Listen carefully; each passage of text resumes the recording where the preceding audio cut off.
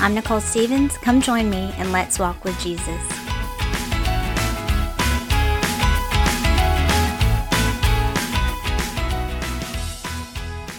Hey friends, thanks for listening in this week. I try to come up with topics based on kind of what God is teaching me at the time, or maybe just some things that I've been reflecting about and thinking about. And I think something that constantly comes up for me, and probably y'all too, is just how we're supposed to interact in different relationships that we have.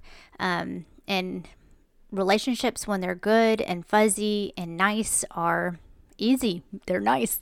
They're not really difficult to go through. They're super beneficial and fruitful and happy, and no waves are being made. But, that's just not really realistic to be that way all the time. Even if it's your super close friends, there's just always something, coming up in friendships, or, with your boss, or your spouse, or strangers, or whoever it might be. Just human interactions with each other can be tough. And as Christians, it's sometimes difficult to know how to be. And I've been kind of just, I don't want to say researching, but also researching on what the Bible has to say about trust. And I don't know, I feel like forgiveness and trust can be kind of confusing to me.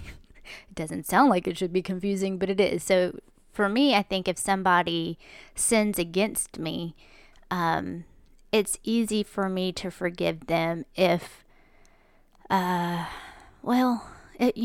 have a choice of not having to deal with them anymore. I don't know if that makes any sense. So if you do something against me and I can say, okay, you know what, I forgive you, and I forgive what you've done to me, but I don't have to associate with you anymore. So I don't really know if that's true forgiveness there. Or, hey, I forgive you, and we still have to be in a relationship and see each other and interact or whatever. But I don't know if I can trust you anymore. So I think those things can be really hard, just to kind of know how to proceed in the, future of the friendship or the relationship, or the interaction, whether it's, whoever it can be. So anyways, I think as I was looking through the Bible just to kind of see what it says, I mean, we know the basics of, turn the other cheek and forgive your brother 7 times 70, and things like that. And so I don't think that I really found anything too conflicting with that. I am reading in my own quiet time the book of, I just finished up Leviticus. I'm in Numbers right now. And so that's kind of like a different, dispensation, different stage of not a lot of grace. It was a lot of rules. It was a lot of, eye for an eye, tooth for tooth. And so trying to apply how things are supposed to be today. Obviously, Leviticus and Numbers was not written to me. There's more towards, that was actually directly towards the Israelites and the Levite priest.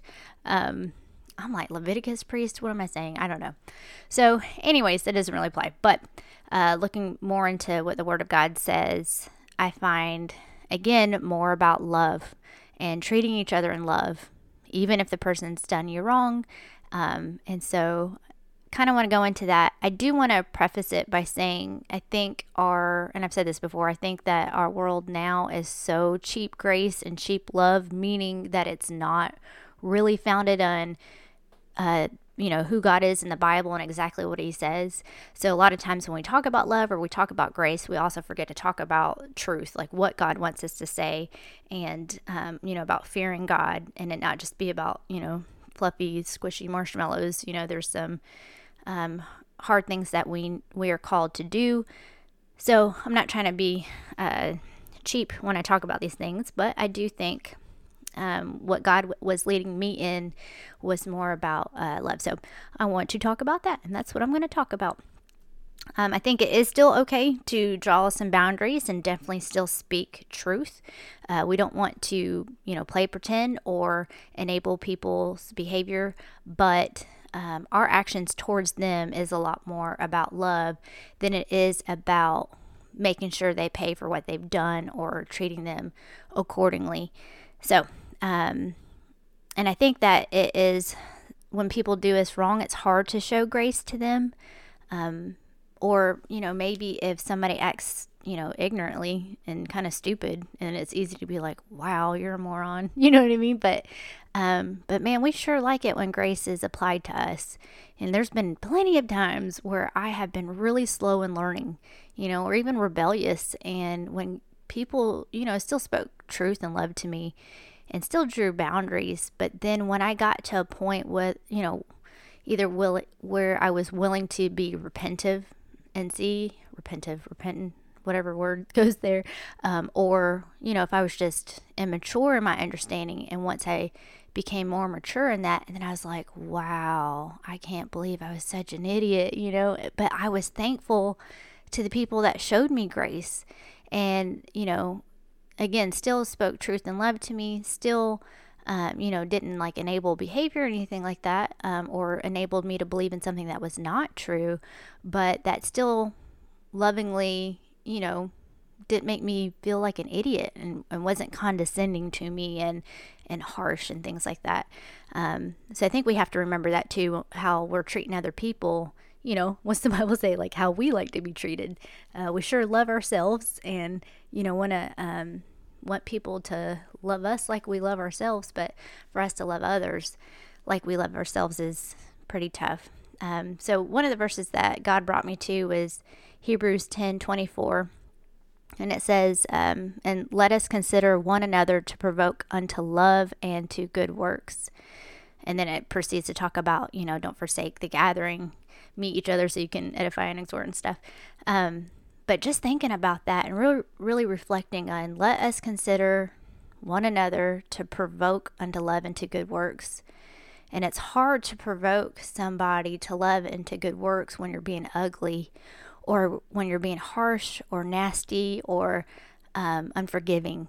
And what you do is you provoke them to wrath and to, also respond in the flesh. And so if I really love somebody, I want to provoke them to do the things of the Lord. I don't want to provoke their flesh. So if I'm acting my flesh, I'm going to provoke their flesh. And that's just fighting the way, Satan fights and our flesh fights. It's against, the verse of, our war isn't against flesh and blood, but the principalities and powers of this world. And so we have to be careful to really keep that in focus. And then C.S. Lewis said, love is not affectionate feeling, but a steady wish for the loved person's ultimate good as far as it can be obtained. And so if you really say that you love somebody, and you know that God has called us to love everybody, then how can we really show love to somebody if we're not acting in their ultimate good? Because that's really a selfless, sacrificial love, is to act for that other person's ultimate good. And think about, that's what Jesus did for us, right? He acted for our ultimate good, not because, he owed it to us or that we were worthy somehow. He was fully justified to let us, die in our sins and go to hell. But he sacrificed himself for because he loved us for our ultimate good. He did whatever he needed to do for our ultimate good, and he still does. And then another quote from C.S. Lewis says, do not waste time bothering whether you love your neighbor. Act as if you did. As soon as we do this, we find one of the great secrets. When you are behaving as if you love someone, you will presently come to love him. And isn't that the truth? I mean, the heart is deceitful above all things. If you wait till you feel like it, and that goes across, for anything that God commands us to do. If you wait till you feel like it, you might just be waiting till you die, because you're in this human flesh and you ain't gonna feel like doing a whole lot of stuff. So if you just go ahead and just start walking and pressing in to the Lord and his strength and his wisdom and doing what he's telling us to do, because you can trust him, then you're going to find that that your feelings will start matching up with what God's commanded you to do. And then Romans chapter 12, verses 14 through 21, Bless them which persecute you, bless and curse not. Rejoice with them that do rejoice, and weep with them that weep. Be of the same mind one toward another. Mind not high things, but condescend to men of low estate. Do not wise in your own conceits. Recompense to no man evil for evil. Provide things honest in the sight of all men. If it be possible, as much as lieth in you, live peaceably with all men. Dearly beloved, avenge not yourselves, but rather give place unto wrath, for it is written, Vengeance is mine, I will repay, saith the Lord. Therefore, if thine enemy hunger, feed him. If he thirst, give him drink. For in doing so thou shalt heap coals of fire on his head. Be not overcome of evil, but overcome evil with good. And, oh, golly, I mean, I'm sure that, any one of you can think of somebody right off the bat, of somebody who's wronged you in the past or is wronging you presently.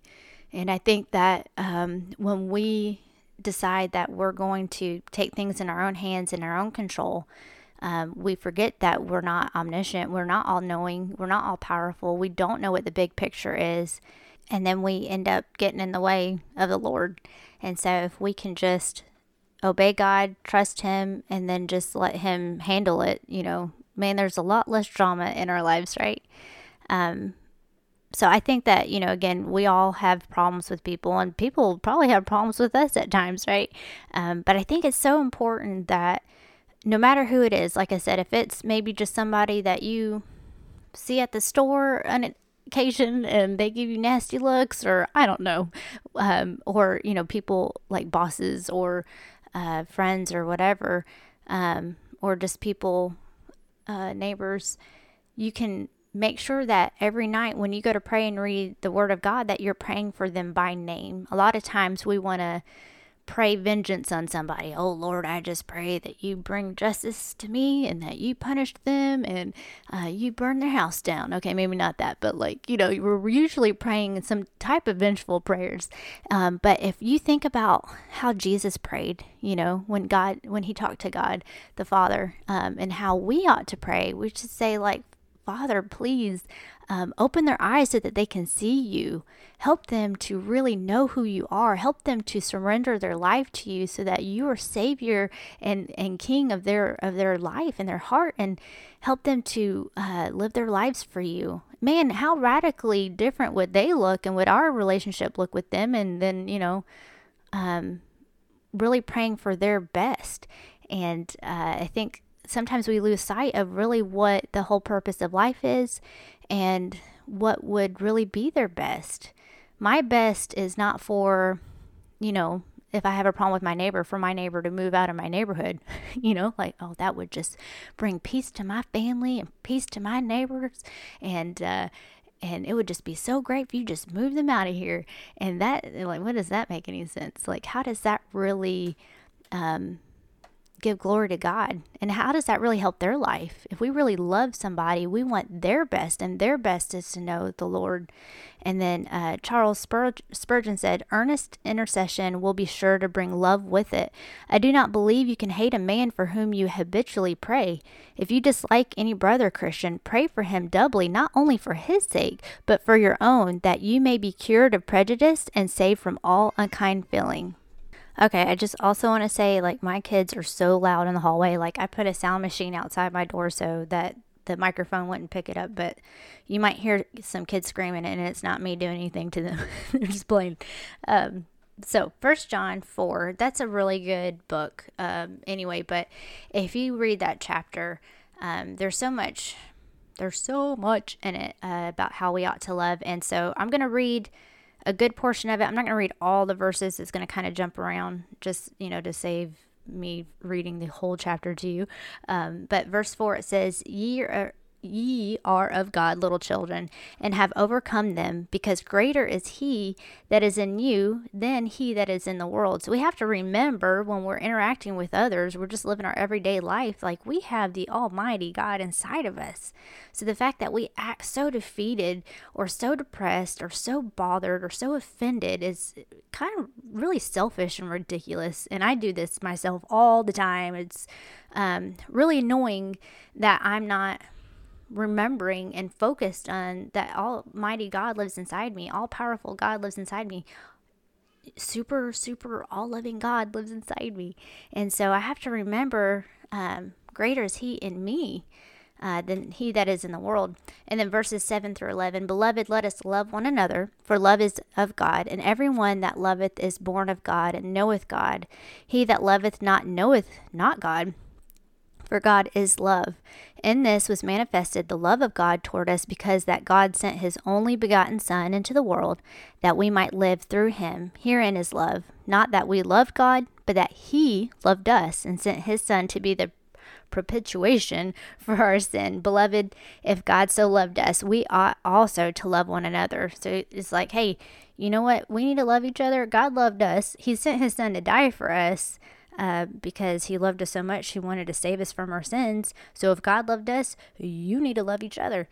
And then verses 17 through 21 kind of keeps driving the point home. It says, Herein is our love made perfect, that we may have boldness in the day of judgment, because as he is, so are we in this world. There is no fear in love, but perfect love casteth out fear, because fear hath torment.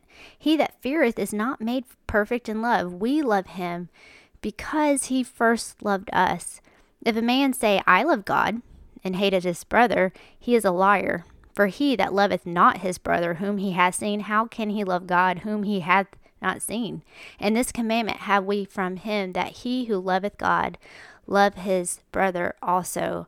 Again, can you take just an inventory of your heart and of the actions of your life and say, do I hate my brother? Is there anybody in my life that I hate or that I constantly complain against? Because I think that's kind of not loving, right? And if you're doing that, write their name down in an index card. If you've got a lot of names, write them down. And then every night when you read your Bible, like I said, every night, you probably do it in the morning. And I hear it's better to do it in the morning. It really works for me to do it at night. But whenever you read your Bible or whenever you pray, have that index card of those people's names and pray over them. And then pray for your heart and your attitude towards them. And then I think you'll see that God starts softening your heart and starts helping you see them the way that he sees them. And that's so good and so important, because how great would it be if somebody felt, I don't know, ugly feelings towards me and they prayed for me. And then in turn, I mean, it was like great for both of us, because their heart was softened towards me and they were praying prayers for me. And, I mean, that's really loving. But oftentimes we don't want to pray for each other. And if we want to pray, if we're mad at somebody, we're praying usually some type of vengeance, like we're telling, like, Dad, guess what so-and-so did? I want to see some punishment around here. That's what my kid says.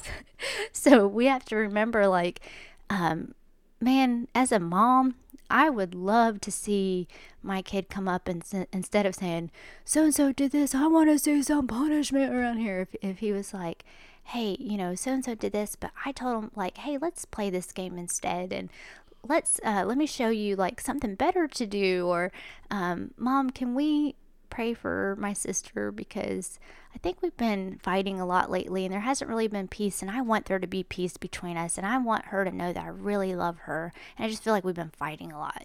Just how as parents, we want to see our kids get along. How much more does the Father in heaven want to see us loving each other down here? And not everybody is our brother and sister in Christ, because not everybody believes in Christ, but how much more are we supposed to treat those who don't know Christ even better, because we have the Almighty God living inside of us. We have his strength. We know truly what love is. So how are we not loving them better and treating them even better, so that they can see Christ in us? We are to be the light of the world, right? And again, not only in love, but also in truth, the salt and the light. But we ain't supposed to be too salty. So, all right, let's talk about the song I'm going to add to the playlist. It is called Anchor for My Soul. It's by Deeper Wells and Josh Garrels. I really like the vibe of the song. It's just kind of, I won't say bluesy, but it's just different than a lot of the Christian songs you hear. And I mean, I like Christian music, but I really like this type of vibe music. Okay, that's not what it's called. I don't know. But here's some of the lyrics. It is, I have seen enough to know that your love's the only anchor for my soul. So please don't you ever let me go. If you do, I will be lost forever, Lord. Swept away by the waves of the storm, O Lord of the wind and the waves, if you're with us, we will not be afraid. No storm can ever separate us from Jesus. You're mighty to save all of those who will call on your name. Alleluia, Jesus, Lord of all. Alleluia, Jesus, lead us on. So I don't really know exactly what he means when he says, so please don't ever let me go. He might not mean anything by it, but I just want to reiterate, I don't believe you can lose your salvation. But we know without Christ, we are utterly and completely lost and without hope. And he's our anchor and our lifeboat. And so check out that song. I'll link the playlist to the show notes.